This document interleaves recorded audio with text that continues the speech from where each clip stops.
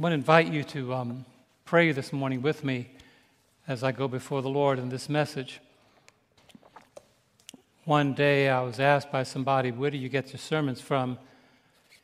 You know, if you spend your time in reading and studying God's Word, you'll find out that this, as a cook, this is a menu book that has recipes that will always thrill your soul. And this week, in our devotions for 2 days, the Lord brought this thought to my mind: burn your bridges. Now, I didn't set the bridge behind me on fire, because you could imagine that. But I think that from where we were to where we are headed, there's a bridge. Let's pray this morning for God to guide our hearts and minds in this message. Loving Father, gracious God in heaven, we come before you asking for your Spirit to have complete access to the door of our heart. Some of us listen to sermons with our doors closed, with the lock fastened on the inside. Sometimes we listen to sermons to grade them, to see what in them appeals to the place where we are standing and how we are living and what we are thinking. But I pray today, Lord, that you will knock in a fervent way on the hearts that will be exposed to your Spirit's work through this message. And may we leave here uncomfortable until we open the door and have you walk us across the bridge to where we are headed, and then burn the bridge from where we have come, so that we are not only thinking about home, but we are heading home. Speak through me, Lord, and may all the glory go only to you. In Jesus' name I pray. Amen. If you have your Bibles, go with me to the book of Philippians. Philippians chapter 3. The Apostle Paul is one that understands what it means to burn bridges, because before his ministry began, the Lord met Paul at his bridge, and in a very striking way brought him to the point of humility. And when God got a hold of Paul, Paul never went back across that bridge. And so he knows what it means, and he speaks to us even from the silence of his grave, that there is an abundant life waiting for us on the other side of the bridge.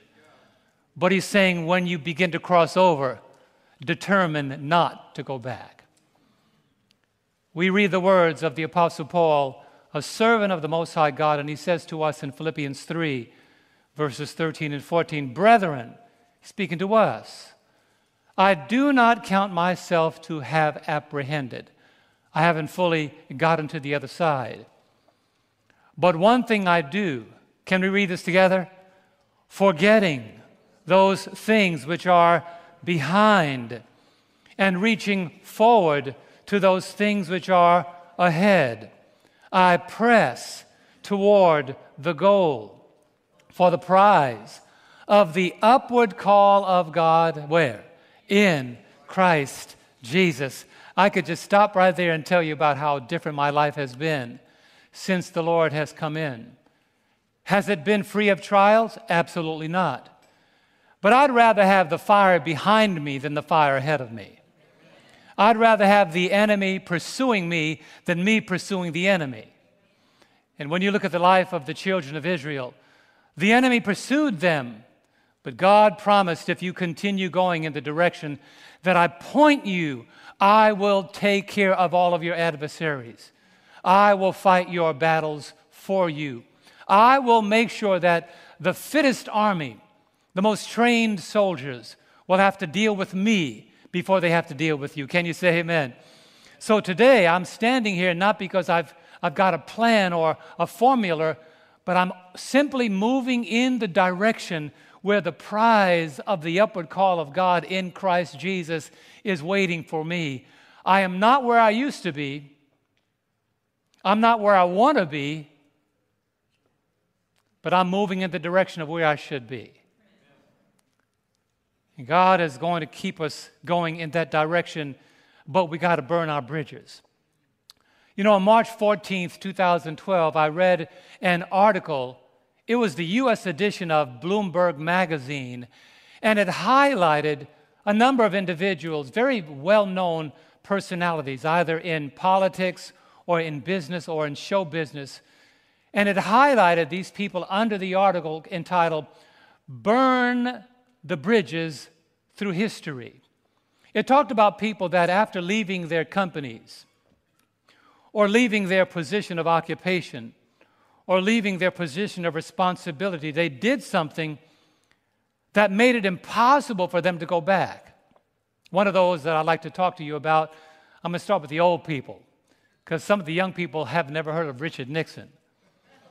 But for those of you that know, oh, Richard Nixon, Tricky Ricky, he made the statement after losing the governor's race in the state of California in 1962.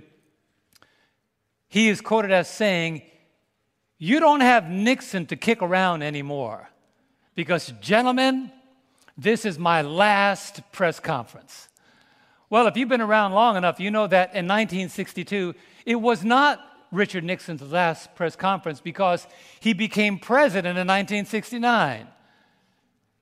And you know about the Watergate scandal.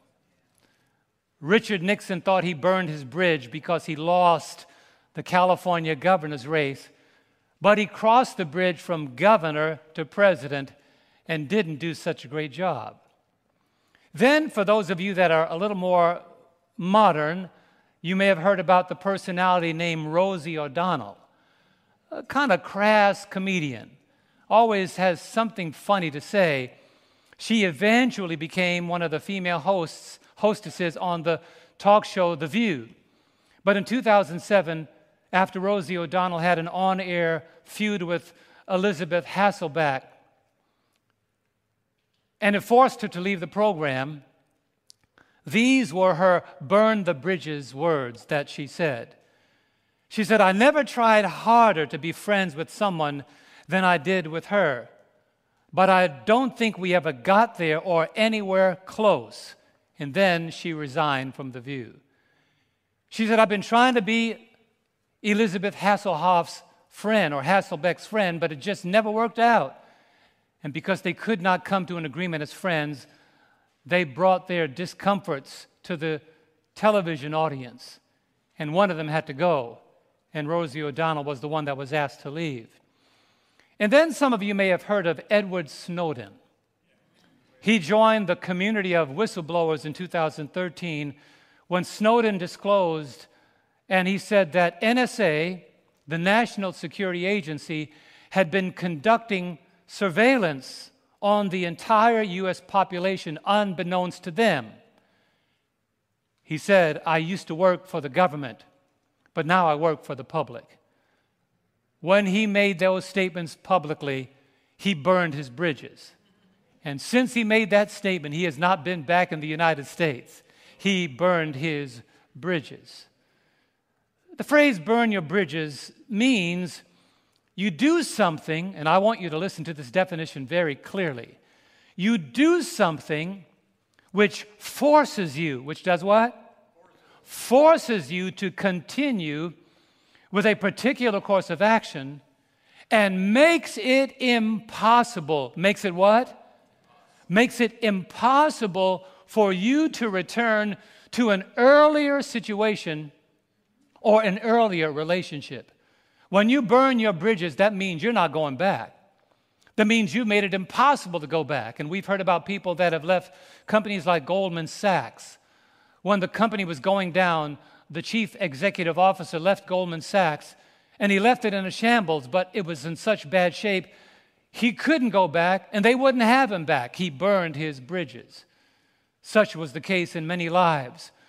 But when you think about burning bridges, as harsh as that may sound, my brothers and sisters, I believe that we serve a burn your bridges kind of God. You might say, what do I mean? Well, let me put that in the proper context.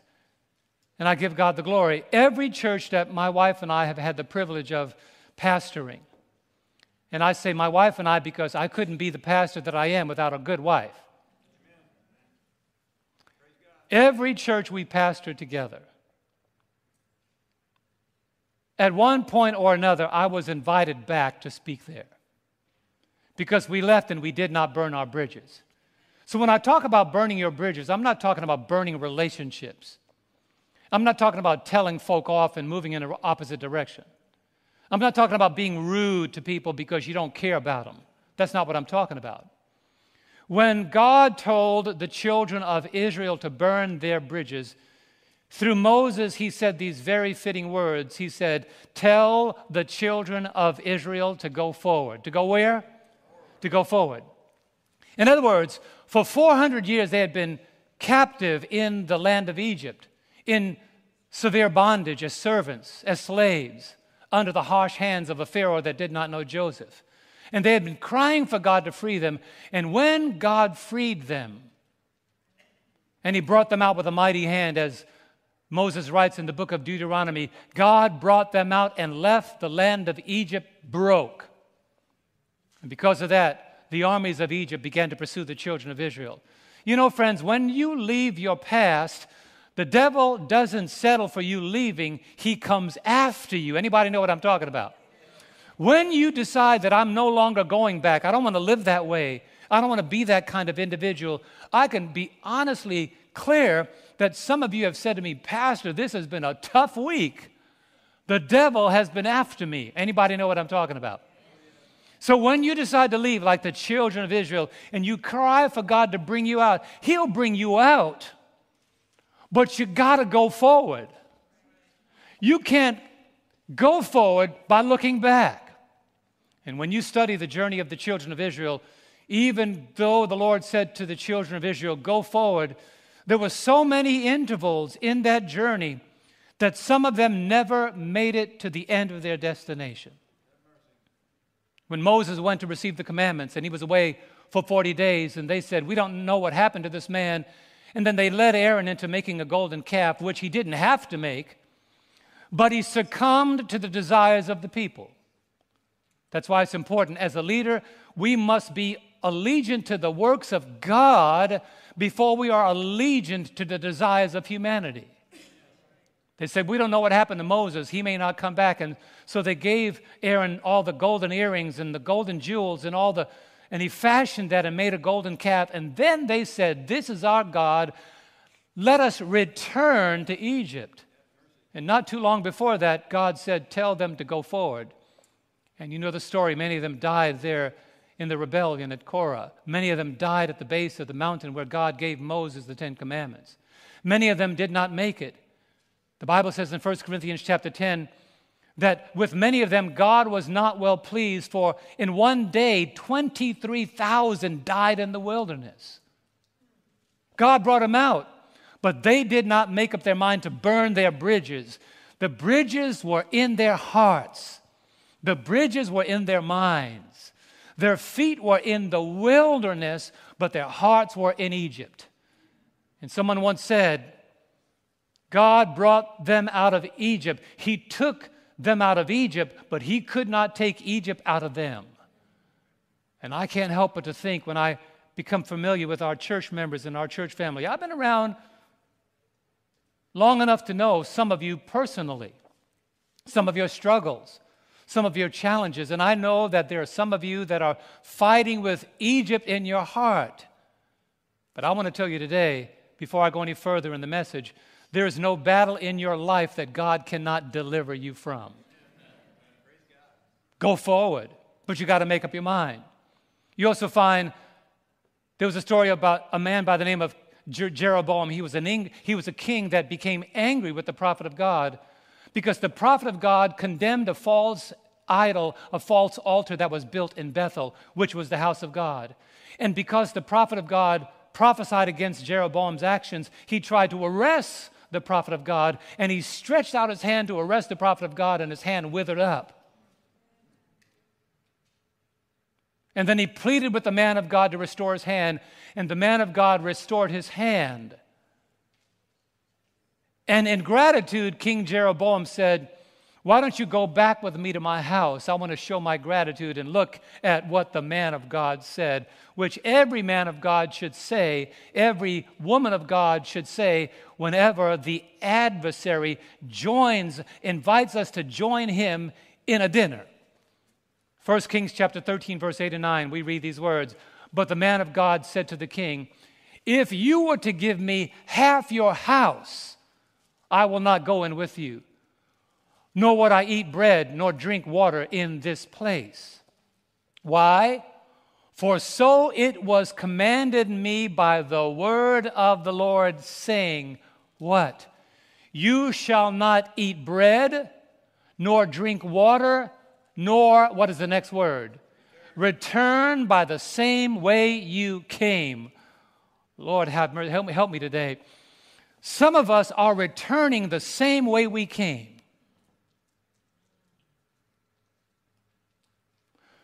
We left what we are now becoming familiar with all over again. We gave up what we're now picking up. We stopped doing what we are starting to do all over again. And we're not listening to the command of God. Don't eat with your past. Don't drink water with your past. And don't return the same way you came. God is saying to us, as he said to the children of Israel, go forward. But that's not the only reason why I believe that God is a burn your bridges kind of God. When God warned the wise men in a dream, when King Herod plotted to kill Jesus as a babe, the Lord made it very clear to the wise men. He gave them instruction that applies to us today. Notice what we read in Matthew chapter 2 and verse 12. The Lord warned the wise men in a dream that they should not return to Herod. And what do? They departed for their own country. In what direction? Another way. My brethren, there are some Herods in your life. There are some Herods in your life saying to you, if you find the Lord, let us know where he is. Now, why is that a deceptive statement? Herod had no intention of worshiping Jesus. He wanted to know where Jesus is or was so that he can destroy him. Let me make some application. The devil wants to know where Jesus is in your life, so he could kill the Christ being born in you. Let me know where Jesus is in your life. Show me where he is in your life. When the devil begins to tell you, I need information about where Jesus is in your life. And why do I say it that way? Because the devil cannot read your mind. Praise God for that. But he can read your actions. He can read your discontent about spiritual things. He can read your dissatisfaction with the way that God is guiding you to go. He can see the kind of life you're living when nobody else is around. He understands your quiet and secret moments. He's the Herod in your life saying, show me where Jesus is in your life that I may kill him. But God is warning us, and I know that there are some of you that have been warned of God in a dream. God has spoken to you through his word, and sometimes maybe in the quietude of your room and your bed, you heard God speaking to you, and you woke up moved, but you did not respond, and you went the same way. But continually, God warns us that he's the burn your bridges kind of God. You find also when conflict arose during the ministry of Christ, it affected a large section of his followers, his disciples. We find these words in John chapter 6, verse 64. Notice what happened. The ministry of Christ. Jesus understands what I'm talking about. He said, but there were some of you, John 6, verse 64, but there are some of you who do not believe.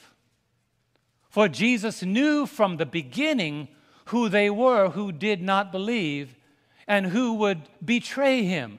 There are some folk that hear the gospel, and the Lord has given me this sense of peace. He said, John, they didn't believe it when I said it. Don't get offended if they don't believe it when you say it. If they don't believe Jesus, what makes you feel that they're going to believe you? He said, don't be Don't lose sleep over it. You could say it till you're blue in the face. They wouldn't believe me, and I was perfect. They're not going to believe you. So I've literally come to the place in my life as a pastor that I'm saying, Lord, I'm going to do what you did. You told me to say it, but now I understand what you experience. Because they didn't believe you, they don't believe me. They didn't believe Moses, they didn't believe Elisha, they didn't believe the prophets that God had sent to Israel when just before Stephen was stoned. Stephen said to the Pharisees and Sadducees, those that rejected the message of salvation that God had given them for thousands of years, he said, how many prophets has God sent to you, but you wouldn't listen? And they were so cut to the heart that they stoned Stephen to death because they refused to even listen to his voice. And what happened to those that refused to listen? Notice what the Bible says in John 6, verse 66. It says, from that time, many of his disciples, what did they do? They went back and walked with him no more. You see, when I studied that passage, I tried to find places in the Bible where I could hear something different, where I could possibly find some encouragement that says to me, well, at that moment they went back, but later they came back. Oh, but I read the passage again, and I read Bible commentaries, and it says, these are the words of Jesus. These are not just the words of John. John records the words of Jesus. When Jesus said they went back and walked with him no more, he meant they never came back. And there's a danger. I want to say it again this morning. There's a danger. There is a danger in wanting to go back to where you were before. Because the danger is expressed in this passage. When you walk away from Christ, there is a danger that you may never walk with him again. You don't go back to sample the world and come back. I remember watching the Christian movie that God is Not Dead. And I never forget that scene where there was the mother who had a rebellious son. He wouldn't even visit her. And one day he visited her in her nursing home, and she had Alzheimer's. Thank you, honey. She couldn't really connect a sentence clearly. But that day when her son, her wealthy, very famous, had all the things he needed, son came to visit her, she said to him, son, sin is like a jail cell. And the door is always open. You go in and you come out. You go in and you come out. And one day you go in and the door locks and you can't come out. And that son stood frozen as his mother put together a coherent picture that he could not forget. And he fought against her all of his life. And on his way home from that visit with his mother, he lost his life. The devil's serious about trying to get us to go back.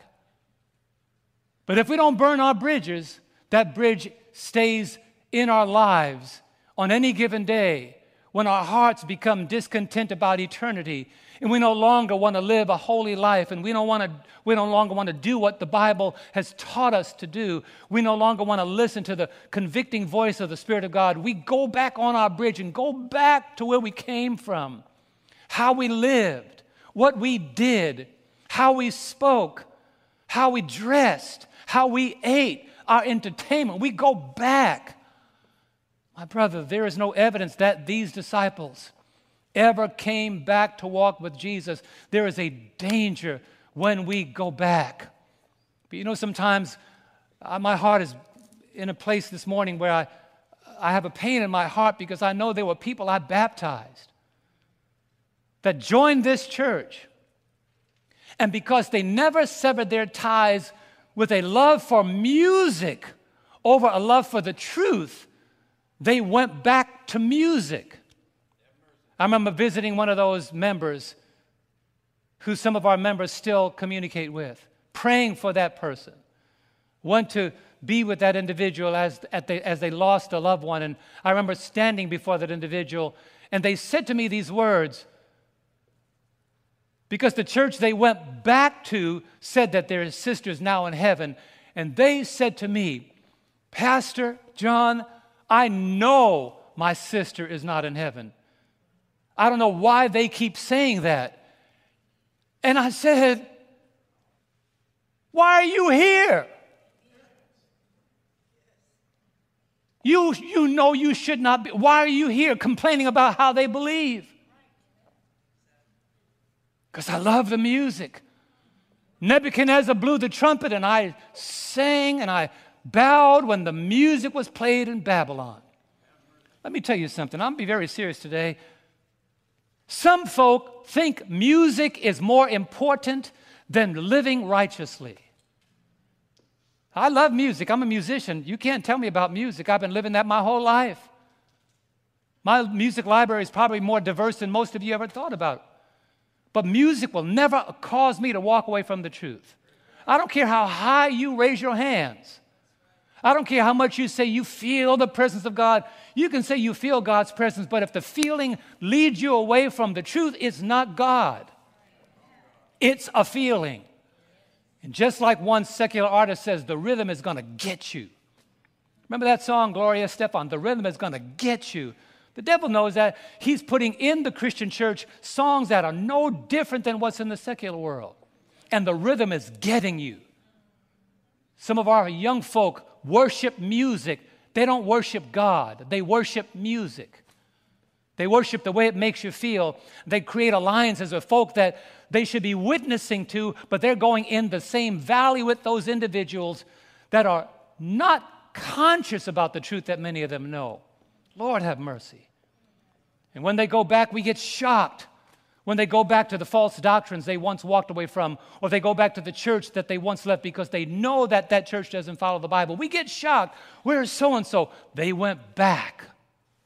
They go back to the life they once lived that they know is against the will of God. It is clear to me that the Bible condemns going back. But it's even more serious than that. Let's go to the book of Genesis chapter 19. The Bible condemns going back. I'll be honest with you. In my life, one day I was sitting on the edge of the bed, on the edge of my bed, right down the street here where our home is, and I was, okay, confession's good for the soul, hard on the reputation. I got trapped in watching American Idol. That's the trap that musicians get into. And I saw a young man singing. This brother couldn't sing to save his life. And I said to my wife, man, I could sing better than that. And in a moment, I looked back. I can't explain it, but that was before my vocal injury. Listen to me. My voice was at prime. I could sing high and clear and strong. And I believe that God allowed me to have that vocal injury to save my soul. You don't think that there are days that I wish I could sing as I used to? But God said, you look back. But I'm so concerned about your salvation, I need to take that gift so that your life can make it into the kingdom. I still sing. I'm content. I'd rather sing low and make the kingdom than sing high and be lost. Amen? I don't care about singing anymore. I want to be saved. Because I'm going to sing the song of Moses and of the Lamb. That's the song I want to sing. With no injuries. That's right, Bob. My voice is going to return. God said, now you can sing because you're in the city now. So I ain't worried about all that nonsense. It's just lights, camera, action. Wealthy people die too. Famous people died too. They have funerals. You don't believe Elvis could die? He died. Even though some people still think he's hanging out someplace with Sammy Davis Jr. Rich people die. Famous people die. Marilyn Monroe, dead. Jimmy Dean, dead. The list, they all die.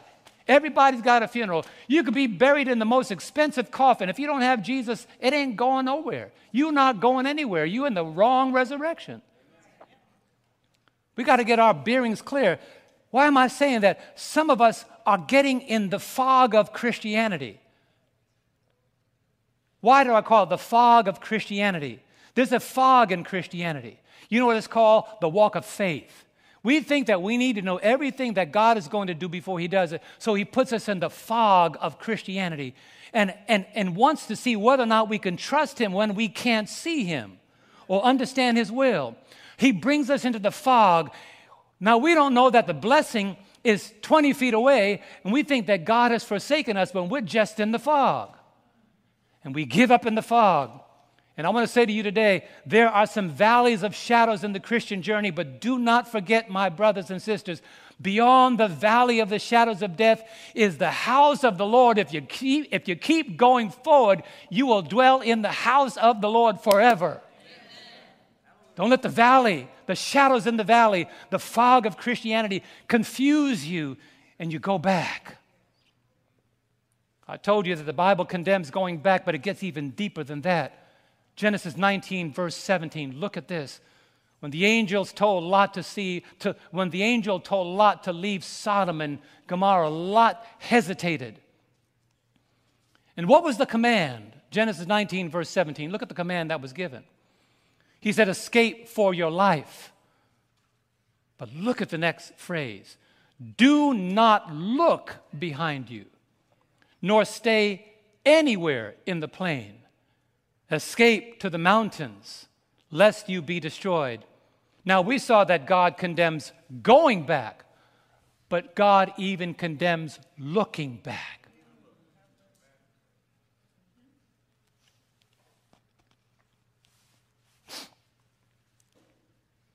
And there's some folk that look back at the Hollywood stars, look back at the YouTubers and the Instagram nuts and the TikTok fools and the Twitter nuts that are seducing you to think that somehow that is the joy of the world. That's paper that will go up in the flames of destruction. We look into this little thing called a phone and we incarcerate ourselves in moments and seconds of foolishness. And we're tick-tocking in the river, on the bank, tick-tocking. One day saved, one day lost. Moment don't know where they're going. Next moment they think they're going in the right direction, but they're looking behind them. And the way that you know you're looking behind you is you start looking like you looking behind you. You start living like what was behind you. You start doing what was behind you. You start picking up what you once put down and embracing what you once let go. And saying what you once refused to say. I told you about that time my wife and I were on our way to California, and I got on the highway, and for 45 minutes was driving in the wrong direction, but I was convinced I was going in the right direction. Until I passed a big old green Sunoco dinosaur in Texas. And my wife said, honey, there's a dinosaur, a big old green dinosaur, and I'd been making excuses that Texas is big enough for the same looking gas station, not realizing for 45 minutes I was going in the wrong direction. I was going back to Florida. When she showed me that big green dinosaur, I said, not even Texas is big enough for two big, ugly green dinosaurs. And I had to humble myself and get off the freeway and go in the right direction. What am I saying? The things that I saw that I was passing, here's the key. Brethren, the way you know, sisters, the way that you know you're going in the wrong direction is when you start passing the things that were in your past. When they start showing up in your life again, you are going in the wrong direction. God does not mind if you get off the exit and go in the right direction. As one writer says, if you're going in the wrong direction, God allows U-turns. Some of us are going in the wrong direction, but some of us have not yet gone back, but we're looking back. That's why Jesus said what He did. In Luke 9 and verse 62, the words of Christ, He cautions us. But Jesus said to him, no one, how many? No one, having put his hand to the plow and looking back, is fit for the kingdom. What is He saying? You could be in church You see, the church is in two conditions, wise and foolish. And Peter understood that there was wheat and tares. In this sanctuary, there are wheat and tare. In this sanctuary, there are the foolish and the wise. But you know what? It doesn't have to be that way.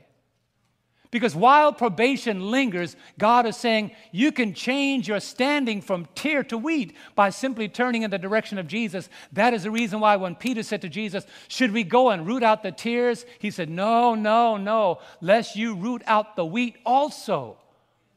Let them both grow together. You know why?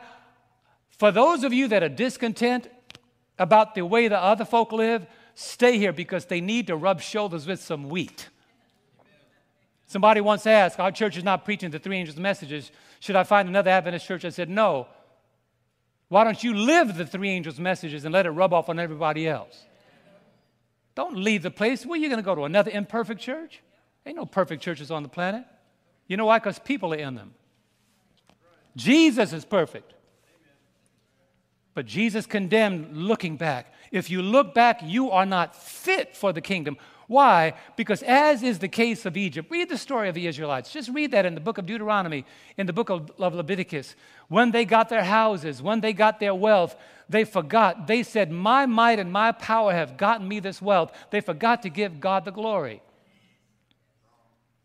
When they got hungry, they said, we remember the leeks and the onions that we ate when we were in Egypt and all the quail that we had, and God gave them what they wanted, but they died in the wilderness. Why did he put them in the wilderness?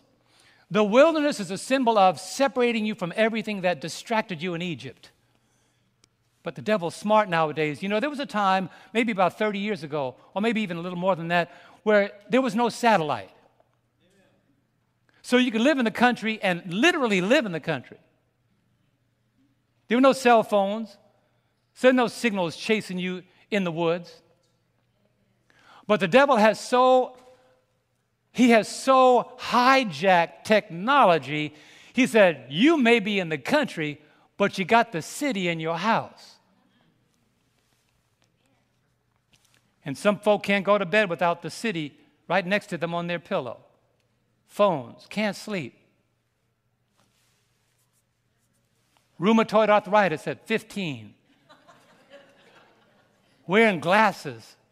More children wear glasses nowadays at younger ages than when I grew up. Now, come on, old folks, say amen. Some of y'all know about growing up. I'm somewhere between young and old. I'm on my way. I'm not old yet, so don't condemn me yet, but you know what I'm talking about, Terry. We grew up where we actually rode our bicycle. Not just for Pathfinder, but we rode our bicycle all the time. Come on, old folks, say amen. When we had a chance, we went outside. We played baseball. We did normal stuff. Right, Jeff? We hopscotch. And kids don't even know what that is. They think that's a drink from Starbucks. No, we actually played games outside.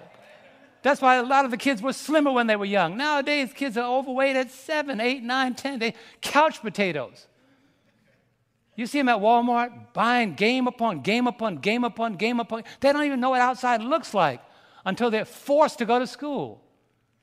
And when you send kids to their room when I was growing up, they were really in isolation. Nowadays, they're in Disneyland. They got their phone, they got the internet, they got the iPad, they got their computer. They want you to send me to my room, Mama, so I don't have to talk to you. You get what I'm saying? The devil has hijacked technology because he knows he has a short time. And you don't have to physically leave the church to be looking back. Some folk come to church on Sabbath morning unmoved. Leave the way they came. Spirit of God is appealing to their hearts. Leave the way they came because during the week they spend all their time looking back. And you can't turn on a spiritual relationship in a few hours that you don't have during the week. Can you imagine, wives, your husband trying to love you one day a week? Let's not go too far on that one. What day is it? Tuesday. I love you on Tuesday, honey. I don't know about Wednesday and Monday. No, God wants our hearts How often? Every day. Looking back, don't forget this statement God gave to me. Your feet cannot take you where your eyes and your heart are not leading you. The scriptures are clear. Before you go back, you begin to look back. Go to the book of Colossians with me. One of the most ardent leaders in the New Testament church. I'm going to leaders now. I'm talking about members. One of the most ardent leaders in the New Testament church lost his way. He was a leader. He was not a member. He was a leader. And the Bible records his demise to give us a glimpse at what happens that eventually causes a person to go back. And speaking fondly of his co-workers in the church in Colossia, Paul the Apostle says these words in the book of Colossians chapter 4 and verse 14. He says to those when he was speaking to the Colossians, he says, Luke, the beloved physician, and Demas greet you. He was saying this to those who came to hear him speak when he was speaking to the Colossians. He said, they greet you. Dr. Luke and Demas, they greet you. But I want you to notice, as we go to 2 Timothy chapter 4 verse now, go to 2 Timothy chapter 4 right now with me. Remember, Luke and Demas, he said they greet you. As Paul was in the early days of his ministry, he had Luke and Demas with him. But as Paul is approaching the end of his life, and we read that passage in 2 Timothy 4 verse 8, I fought a good fight, I finished my course, I kept the faith. We know that passage. Right after Paul repeats those words, as his life is coming to an end, he said, I fought a good fight, I finished my course. He finished his course. He did not go back.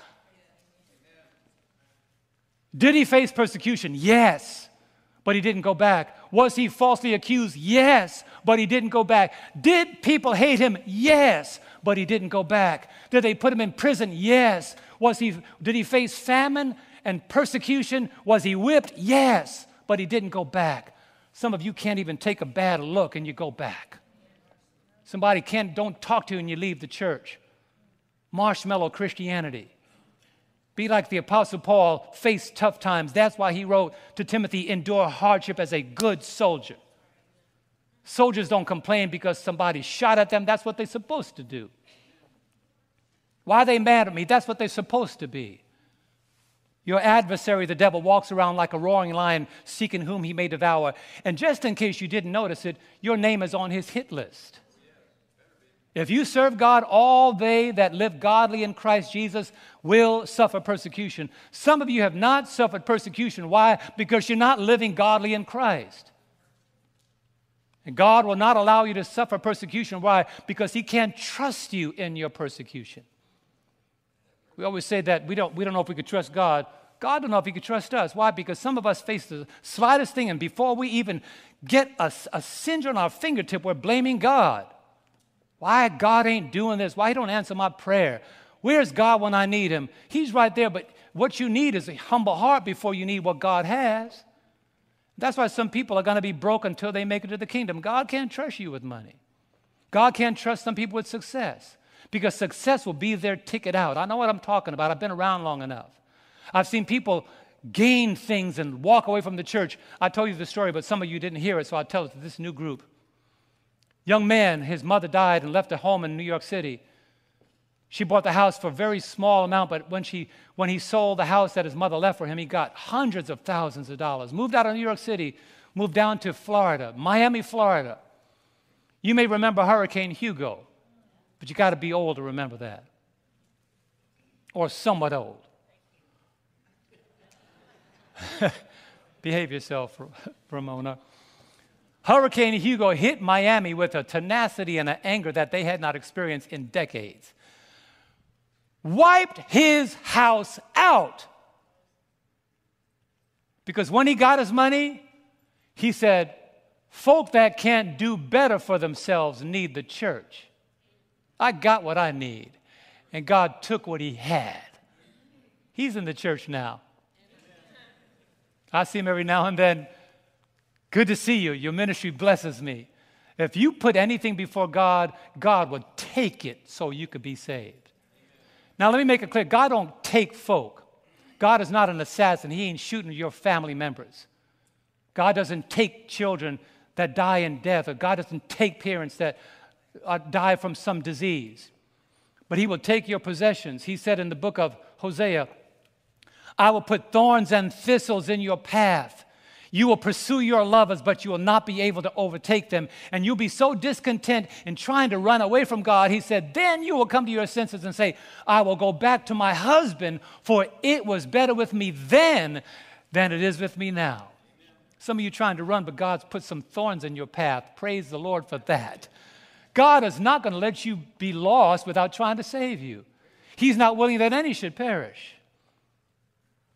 That's why the Apostle Paul, when he talked about Luke and Demas greeting them, just before the close of his life, he said these sad words we find in 2 Timothy chapter 4, verse 9 and 11. Look at what he said. He's an old man now. He says, be diligent to come to me quickly, speaking to Timothy. For Demas has forsaken me, having loved this present world. Demas got on Instagram and left the church. Demas got him a Facebook page and left the church. Demas got involved in all the hip-hop music and the nightlife and the lifestyle of the lost and not famous. Demas has forsaken me. The very man that was involved in ministry with Luke and Paul and Mark and Barnabas, he forsook him, having loved this present world, and has departed to Thessalonica. And verse 11 says, only Luke is with me. What happened? Demas left me. He loved the world more than the work of God. Get Mark and bring him with you, for he is useful to me for ministry. Demas, who earlier in Paul's ministry was good. Luke and Demas were good. But Luke hung in there and Demas left. Folk don't know that the world is going to pass away. All the famous folk that don't give their lives to Christ are going to one day run and say to the rocks and the mountains, hide us from the face of him that sits on the throne. Heaven does not care about the size of your house or your limousine. Heaven is not persuaded by the depth of your bank account or your influence. There's only one person who can sway the voice of heaven. His name is Jesus. And if he's not your Savior, all the stuff you have, what did Jesus say about the rich fool? Tonight your soul is required of you. What's going to be all this stuff that you put up? All your barns are full. Your stocks are doing well. Your family got everything they need, but tonight you're going to die. Who's all this stuff going to be for? And then he said to the disciples when they became discontent, what does it profit a man to gain the whole world and lose his own soul? What can he give in exchange for his soul? You know, I'm getting to the point where I realize that the stuff that God gives to us, if we're not using it for the ministry, it is a distraction from the kingdom of God. Yeah, he allows us to have cameras and iPads and computers, but if you're using it for reasons that will pull you away from God, you are beginning to look back, and it's just a matter of time before you go back. See, friends, heaven's agenda is that we finish the race. Hell's agenda is that we go back. And we don't go back until we start looking back first. That's why one of the signs of the last days, a lot of us look at political signs and signs about pestilence and famine and earthquakes and fires and floods and all the things. Can't rain in California, a lot of fires in Mexico and droughts around the world and heavy floods washing away towns. But there's one sign in the Bible that is an unmistakable evidence that we are living in the last days. And here it is, 2 Thessalonians chapter 2 and verse 3. The Bible makes it clear, this sign must not be ignored. We are told by the Apostle Paul, let no one deceive you by any means, for that day will not come unless what happens? The falling away comes first. What many of us don't understand is Satan is studying us with demonic intensity. We are under the microscope of angels, demons that have been following our tracks, studying our discontent, hearing what God has said to us and looking at our reaction to it, looking at the way we feel when certain words are proclaimed from the pulpit, looking at how we live when we walk away from the church. Satan is studying us with demonic intensity because his number one aim is to study the flaws in our character. We were in Australia and went to a zoo. And I never forget this scene. It just came vivid in my mind. There was a beautiful Bengal tiger behind this very thick plexiglass. And there was a little child, couldn't have been about 2 or 3 years old, cute little girl, standing there. Her mother said, turn around, I want to take a picture with the tiger in the background. Well, that tiger was far away. He was just walking, just walking back and forth. And pretty soon we didn't see the tiger. That Bengal tiger walked all the way to the end of his pen, and he hung tight to the wall until he was right behind that kid and slapped the glass. The Bible said the devil is as a roaring lion seeking whom he may devour. He was looking for a way to get to that child. We got to understand that Jesus knows that we are no match for the enemy if we turn our backs on Christ. Servant of the Lord, Ellen White says in Counsels of Stewardship, notice what she says. Don't ignore these words. Counsels on Stewardship, page 154, paragraph 1.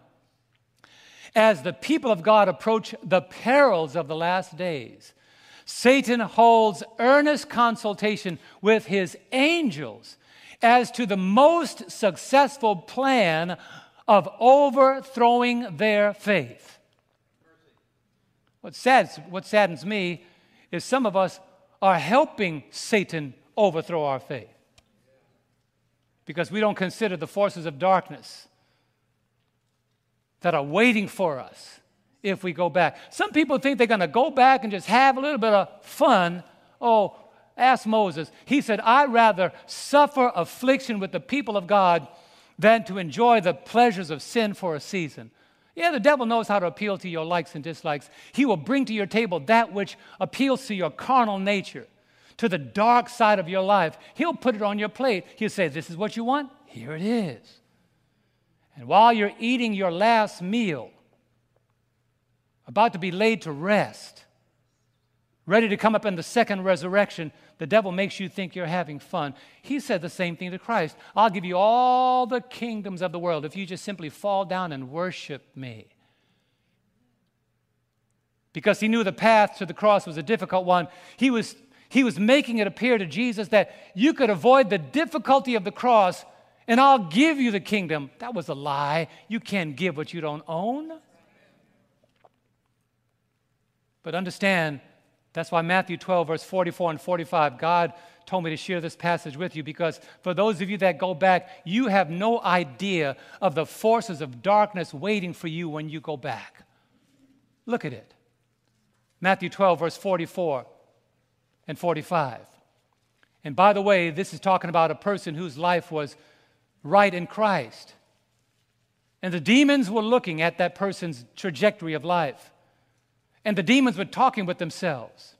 And one demon said, this is the demons talking. Verse 44, then he said, I will return to my house from which I came. This is the demons talking. And when he comes, he finds it empty, swept, and put in order. Then he goes and takes with him 7 other spirits more wicked than himself. And they enter and dwell there. And the last state of that man is worse than the first. The last state of that man is worse than the first. And what did Jesus say? So shall it be with this wicked generation. Some folk think they're going back just to enjoy a little beer here and a little partying there and a little lifestyle this and lifestyle that. They think they're going back to hang out. What they don't know is the devil's waiting for you to step in his category, to step in his territory, and he'll fill you with 7 demons worse than you have ever experienced, and you cannot free yourself.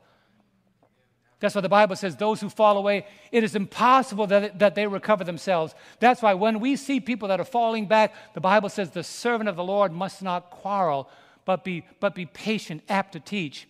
instructing those that oppose themselves that maybe perhaps God will restore them to their senses who have been taken captive by the devil to do his will. And some people don't understand the devil wants you to do his will. And you think it's just going back for a little visit into where you are because you haven't burned your bridges.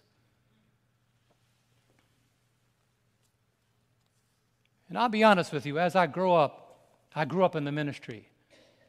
As I grew up as a pastor, the Lord showed me in my life as a pastor what I need to get rid of. I'm not just talking to you. He showed me, you want to be a more effective preacher, you got to live it.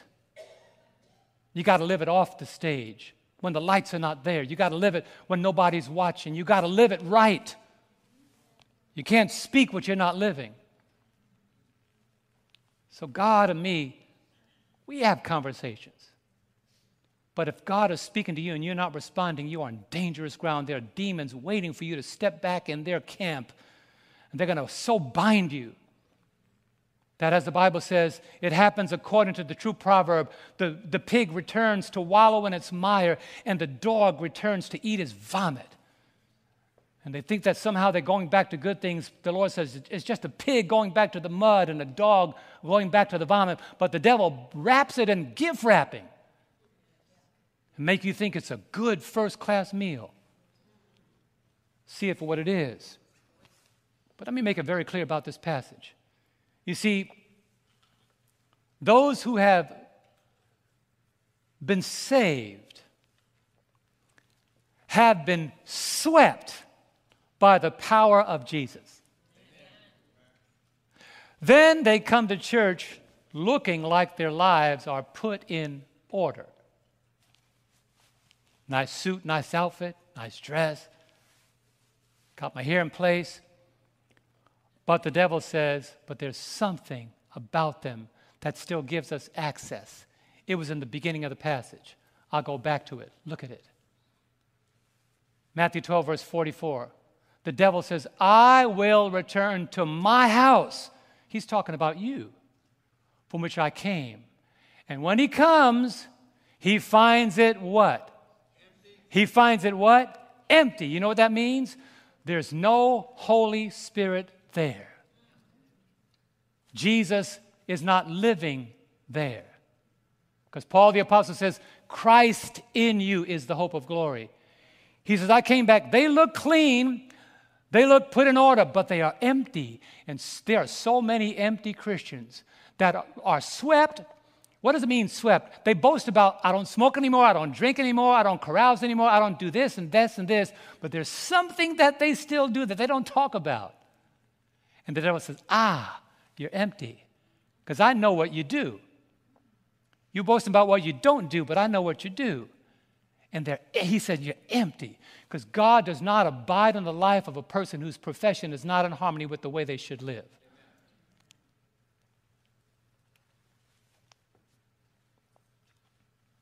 That's why the only safety is when we are imbued by the Spirit of God and Jesus is living on the inside.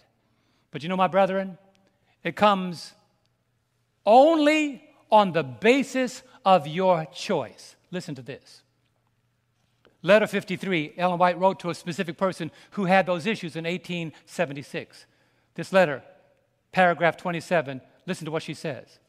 She says, the intellect and affections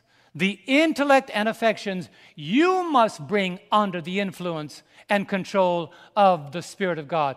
God doesn't do it, you've got to do it. Your mind is so constituted, meaning your mind is always so active, that it will be constantly employed for good or for evil. The mind does not rest. But listen to what she says. You have the power to do what? Train the mind and control its working and to give direction to the current of your thoughts. Others cannot do this for you. You must do it for yourself. But to do this will call forth effort and toil. You got to be serious. This work cannot be done by giving loose rein to the imagination. The thoughts must be resolutely and perseveringly brought into subjection to the Spirit of Christ. Can you say amen? The Lord will save you, but He's not going to change you. He will justify you, but sanctification will not happen without your participation with Christ. He's just knocking on the door. You got to let Him in. That's why Isaiah said, cease to do evil, learn to do well. That's why Paul the Apostle said, look at these words in 2 Corinthians 13, verse 5. 2 Corinthians 13, verse 5. Notice what he says, examine yourself. Who should we examine? Examine yourself as to whether you are in the faith. Test yourself. Why? Do you not know yourselves that Jesus Christ is in you, unless indeed you are what? Disqualified. Disqualified for what? Here's the point. If the character of Jesus is not being formed in us daily, how often did I say? Because today when you're at church, you can't light a cigarette in here. Everybody will see it. You can't be looking at pornography in here. Everybody will see it. You can't be going to your favorite websites in here. Everybody would see it. You can't be drinking your beer that you hide. Everybody would see it. Or drinking the alcohol that you like to take a sip of. Everybody would see it. Or talking to people or doing what you do in dark. Everybody would see it. Anybody could be holy at this hour. But God is looking on the inside. That's why Paul said, examine yourself. You see, when you're disqualified, you are no use to heaven and no threat to hell. When you're disqualified, the devil doesn't fear you. God can't use you. That's why Titus says it this way. He doesn't care about how you sing. Titus 1:16, they profess to know God, but in works they deny Him. What do your works say about your profession? In works they deny Him, being abominable, disobedient, and disqualified for every good work. Heaven can't even use you. You're disqualified. No use. How do you get qualified? Here's what Paul says. 2 Timothy 2, verse 15. Be diligent. What are the first two words, my brothers and sisters? Say it with some force. What are all those words? Be diligent to present yourselves approved to God. The opposite of disqualified is approved. I approve of that child. That's why the Lord said to the devil, have you considered my servant Job? I approve of him. That's why the Lord took Enoch. He walked with God and was not, for God took him. Why? Because he was a man that despised evil. How do you feel about evil? He said, be diligent to present yourselves approved to God, a worker who does not need to be ashamed, rightly dividing the word of truth. Let me get back to that ashamed part, because the truth is understandable. Clearly, we know it's in God's word. But let's get to the ashamed. One of the reasons why when Jesus comes, they'll be crying to the rocks and the mountains is because they are ashamed. The Lord gave them the garment, just as Ron preached that few Sabbaths ago. God gave them the garment, but they rather be naked than have on the garment of God. And some people are naked all week, spiritually, and try to put on a garment just for Sabbath morning. Barely. But God sees us. That's why Oswald Chambers says in My Utmost for His Highest, May 10th, these words. He said, we are in danger of forgetting that we cannot do what God does, and that God will not do what we can do. We cannot save nor sanctify ourselves, he says. God does that, but God will not give us good habits or character, and He will not force us to walk correctly before Him. We have to do that ourselves. That's why the Apostle Paul says in Philippians 2 and verse 12, therefore, my beloved, as you have always obeyed, look at this, not in my presence only, but much more in my absence. Anybody could be a Christian when Paul was preaching, but he said, I heard that when I'm not even around, you're living right. Come on, say amen. That's what God is looking for. People that are willing to live when there is no evangelistic series being preached, when Mark Finley is not thrown down in the pulpit, people that are living right when the sermon is over. Not only in my presence, anybody can do that, but much more in my absence. He said, you are better Christians when I'm not around. But look what he said. Work out your own salvation with what? Fear and trembling. Why did Paul say that? When you study what he said, why fear and trembling? Let me tell you something. Being lost in the fires of hell will cause you to fear. God doesn't want to burn you up. That's for the devil and his angels. But the very thought of being lost should cause you to tremble. The very thought of missing the kingdom should cause you some consternation. How can I be a Christian all my life and be lost? Oh, absolutely not. It doesn't make sense, as Elder Brooks said, to live in hell, go through hell, end up in hell. Doesn't make any sense. That's all this world is. Hell with beautiful garments on it. That's all it is. But when God says work out your own salvation, he is not talking about justification. Justification is the work of Christ. He will save his people from their sins. Matthew 1, verse 21. But the work of changing our standing, get me now, the work of changing our standing before God is what Jesus does. We become his children. Did you get that? But the work of changing our behavior cannot be done without our participation with Christ. Ministry of healings. I'm almost done. You're not going to die of starvation. Ministry of healings, page 176, paragraph 1. The tempted one. We got anybody tempted in here? The tempted one needs to understand the true force of the will. This is the governing power in the nature of man, the power of decision, of choice. Everything, how many things? Everything depends on the right action of the will. Desires for good and purity are right, but get this, so far as they go. But if we stop here, they avail nothing. Many will go down to ruin while hoping and desiring to overcome their evil propensities. What's the problem? They do not yield the will to God. They do not choose to serve him. Got to make a choice. Got to make a choice. Isaiah 1, here's the choices. Isaiah makes it very clear. Verse 16 and 17. What kind of choices are there? He says, wash yourselves, make yourselves clean, put away the evil of your doing from before my eyes. Some people are living evil lives and think that God is not watching. God is saying, put away the evil from before my eyes. Cease to do evil. Learn to do good. How bad is that? God is trying to give you eternity, but you are doing evil. God is saying, I see it. Put away your evil from before my eyes. Heaven is recording the way you live. All things are open. Nothing is naked to the eyes of him to whom we have to give an account. We live dark lives during the week and try to show up to look good on Sabbath morning. God is saying, put away the evil of your doing from before my eyes. That should cause you to tremble. When he says cease to do evil, he means burn your bridges. Look at what James says. James 4, verse 8. Draw near to God, and he will draw near to you. What is our responsibility? Cleanse your hands, you sinners, and purify your hearts, you double-minded. You know what it means to be double-minded? I don't know if I'm going to be righteous today or unrighteous. Well, Sabbath is my righteous day, but Sunday, I got to get my own life on. I got to live the way I want to live. Double-minded. Double-minded. Christian character cannot be developed without a determined choice.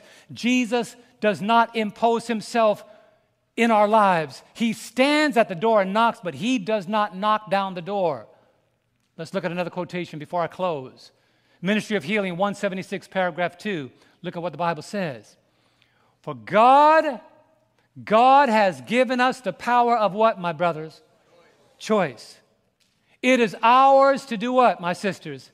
Exercise. We cannot change our hearts.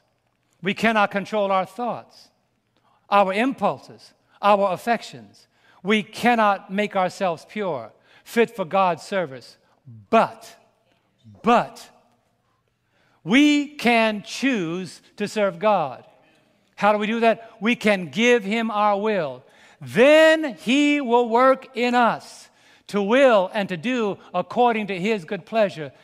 Thus, praise the Lord for this, Our whole nature will be brought under the control of Christ. To God be the glory.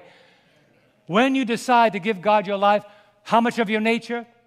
Your whole nature will be brought into the subjection of the will and control of Christ. God wants to do that for us. And here's how Peter says it happens. These are the steps. And in a future sermon, I'm going to break these down in detail. We're going to go through building Christian character. These are the scriptures we're going to break down one by one. And my brethren, let me tell you something. This is the reason why I keep on pleading with you to join us on Wednesday night. Because all we are talking about on Wednesday night is developing Christian character. People that are not Adventists are tuning in. People from other denominations are tuning in. Why? Because they want character. I don't want to mention names on air because I have to keep people their visibility unknown. But we have people that are secular in powerful families who thought that fame and fortune and money could bring them satisfaction, and they're finding out it does not. So they're tuning in on Wednesday nights from around the nation to find out how to develop character. Listen to this. 2 Peter 1, verse 5 to 10. But also for this very reason, Peter says, and he knows, give all diligence. That is continually talked about. Give all diligence. Let's look at the addition. Let's read this together. Add to your faith what? Virtue. That means live like you should live. Godly. To virtue, knowledge. Study your Bible. To knowledge, self-control. Don't think that because the thought comes, you got to follow it. To self-control, perseverance. Don't keep quitting. To perseverance, godliness. Live a life that you would not be ashamed if the entire world knew. To godliness, brotherly kindness. Treat each other like Christians ought to treat each other. Some of you don't even respect each other. Some of you don't talk to one another. Some of you walk by each other like they don't exist. That is not the kind of behavior that Christians should display. If you are a Christian, act like it. Come on, say amen. Come on, I don't like that person. God calls you not to like him, but to love him. I can't get to heaven because I don't like you. I may not like your behavior, but I got to treat you like a child of God. If I'm a child of God, the fruit of the Spirit has to be displayed in my life. Brotherly kindness, and to brotherly kindness what? Love. And notice these words. He says, for if these things are yours and abound, you will be neither barren nor unfruitful in the knowledge of our Lord Jesus Christ. For he who lacks these things are short-sighted, even to blindness, and has forgotten that he was cleansed from his old sins. Therefore, brethren, be even more what? Diligent to make your call and election sure. For if you do these things, what are the next 4 words? You will never stumble. Is that a guarantee? If God said it, you can take it to the bank. And Oswald Chambers said it this way. May 10th, my utmost for his highest. Take the initiative yourself. Make decisions of your will. Make a decision of your will right now and make it impossible to go back. What did he say? Burn your bridges behind you. Amen. So, man, I tell you, I'm enjoying this sermon. Because God is talking to me. I hope you know he's talking to you. I'd like to invite the pianist to come up. Jenny, if you come up, praise team, could you come up? Burn your bridges. My wife and I were in Zambia and in Zimbabwe, and I'll tell you when to play. My wife and I were in Zambia and in Zimbabwe. Love the countries. We went there with Maranatha to build churches. And when we got to Zimbabwe, we went to go back to Zambia to see the churches that we built the year before. And they said, how can we get to Zambia from Zimbabwe? They said, well, you got to cross that bridge that spans Victoria Falls. That's the only way across. They said, when you leave Zimbabwe and you get on the bridge, you don't exist until you get to the other side. I said, what do you mean we don't exist? He said, because you just left one country. You didn't go to the other country yet. You are in no man's land. The bridge represents no man's land. Where you came from was your former country. Where you're headed is your future country. So I said, so what happened if the bridge is not there? They said, you have to go hundreds of miles to get to Zambia if this bridge ever disappeared. So this bridge is the way out and the way back. If that bridge was no longer there, it would be impossible to come back. My appeal to you, my brothers and sisters, make it impossible to go back to where you were before you found Christ. Are you listening to me today? Make it impossible for you to believe what you used to believe before you knew the truth. Make it impossible to go back on how you lived before you knew what was right. Make it impossible. Burn your bridges between your alcoholic life, your drug life, your worldly life. Burn the bridges of sexual immorality. Don't go back. Corrupt entertainment. Don't go back. Burn the bridges to laziness and listless Christianity and a life devoid of Christian service. Don't go back. Burn the bridges where Jesus made the difference. Don't go back where Jesus cannot make the difference. My brethren, is there somebody here today that's willing to say, look, I'm making up my mind today to burn my bridges. Can I get somebody that's willing to say that? If you're willing to say that, let me just ask. I don't want just this general flood of standing, but if you really want to go forward in Christ and you are determined that when this journey is over, I'm going to say like Paul, I finished my course, I finished my race. Is anybody here today? If that's your desire, would you stand with me? Would you stand with me? Now, I'm going to say this. If that's your desire today, my brother and sister, you're going to say what Paul said. I do not count myself to have apprehended. But one thing I do, forgetting those things which are where? Behind. And reaching forward to those things which are where? Ahead. Can we say it together? Can we say it together? Verse 14. I press toward the goal for the prize of the upward call of God in Christ Jesus. I want us to sing this song. But as we sing this song, and while we're singing the song, I'm pressing on the upward way. That's what it's called, high ground? Yeah. While we're singing that song, I want to have a special prayer this morning. I want to have a special prayer for those that say, you know, I really want to be saved. And I need God to give me wisdom to burn the bridges in my life. I need the Spirit of God to bring conviction to me to burn the bridges in my life. If that's your desire today, while we sing this song, I know it's a nice up-tempo hymn, but I want it to be to you today your Magna Carta, your declaration. I am pressing on. Bring up that first stanza for me, Mike. I appreciate that. I'm pressing on the upward way, new heights I'm gaining every day, still praying as I'm onward bound.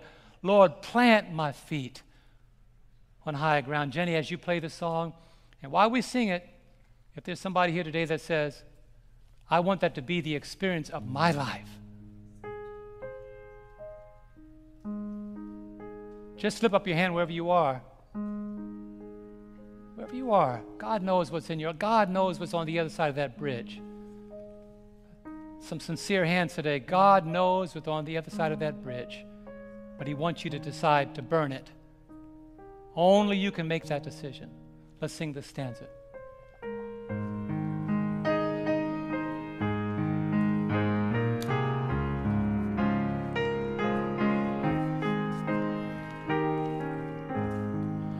I'm pressing on the upward way, new heights I'm gaining every day, still praying as I onward bound. Lord, plant my feet on higher. What are we asking God to do? Lord, lift me up that I shall stand, my faith on heaven's table land, a higher plane than I have found. Lord, plant my feet on higher. Now, before we go to the second stanza, I want you to read these words. Is this really your desire? My heart has no desire to stay, but doubts arise and fears dismay. Though some may dwell where these abound, my prayer, my aim is what, Terry? Higher ground. Please, let's sing this as our testimony. My heart has no desire to stay where doubts arise and fears dismay. Though some may dwell where these abound, my prayer, my end is higher ground. Lord, lift me up and I shall stand by faith on heaven's table and a higher plane than I have found. Lord, plant my feet on higher ground. I'm going to sing the last stanza, but the last stanza that I want to sing is verse 3. While we're singing this verse, I'm going to ask you to come forward if you need prayer in your life. Because a couple of weeks ago, I asked the question, like the man at the pool of Bethsaida, do you want to? And this says, I want to. If you want to, if you want your life to be different, you could fool yourself into thinking that you are not going to be the victim of the enemy, that you've got a better plan than the 7 demons that the devil has waiting for you. You can outwit him, and no matter what he does, he can't get you. But if you are wise and you are sober and you are vigilant and you want to live above the world, because Satan is throwing those darts, my brother, and without the shield of Christ, you will come down. If that's your desire today, please don't let the devil lie to you. You should be in this number for prayer today. Let's sing this, Jenny. I want to swim above the world, though Satan's darts at me are hurled, for faith has caught the joyful sound, the song of saints on higher ground. Lord, lift me up and I shall stand by faith on heaven's table and a higher plane than I have found. Lord, plant my feet on higher ground. Now, before I pray, there's some of you that still haven't moved. I guess some of you got great plans. I guess some of you really are smarter than the enemy. I would think that wisdom would say, we all need to be in this number. Because somehow, if you think that somehow you got this thing figured out, then you haven't seen hell's best. And you have not experienced God's best. The question is, on which side do you want to be? If you want to be on heaven's best, then you ought to come down and join us for prayer. Just come on wherever you are. I'm inviting the entire church to come. This is no admission of guilt. This is your admission that you need Christ. This is what that is. God knows who you are. Some of you know who you are. I know who some of you are. But this is not the purpose of this call. This purpose is to say we need Christ in our lives. It's not about a sermon. It's not about Sabbath morning message. It's about we've got one destination that God has set, and the devil's got a destination he set for us. And the difference between the two is a bridge. When you go home today and something in your life that needs to be done, burn that bridge. If it's a relationship, burn that bridge. If it's immorality, burn that bridge. If it's living for the world, burn that bridge. You will not be sorry that you burn that bridge when you see the gleams of the New Jerusalem. You'll not be sorry when Jesus comes that you burn that bridge. When you hear the voice of God call your name, you will not be sorry that you burn that bridge. When you see your mansion that is being prepared for you and your robe and your crown, you will not say, I'm so sad I got rid of that bridge. Oh no, my brother. There's no bridge in my life that I'm going to leave in place that's going to take the place of the kingdom God has prepared for me. My wife and I are going to heaven together. It's in my resume. People say, what's your resume? After they mention all that stuff I said, I love the Lord, and I love my wife, and I plan on spending eternity with both of them. That's my resume. I'm crossing that bridge. We're crossing that bridge together forever, eternity in view. I pray today that that's your desire, because truth is clear. Don't ignore it. Salvation is clear. It's free, paid for by Christ. But if you want to be there, you got to burn those bridges, and only you know what that bridge is. Let the convicting voice of the Spirit of God grip you today and bring you to a place of real, genuine walk with Christ. Father in heaven, Lord, we know the signs are all around us. The world is crumbling. There's nothing in this life that can give us the blessed assurance that is found only in you.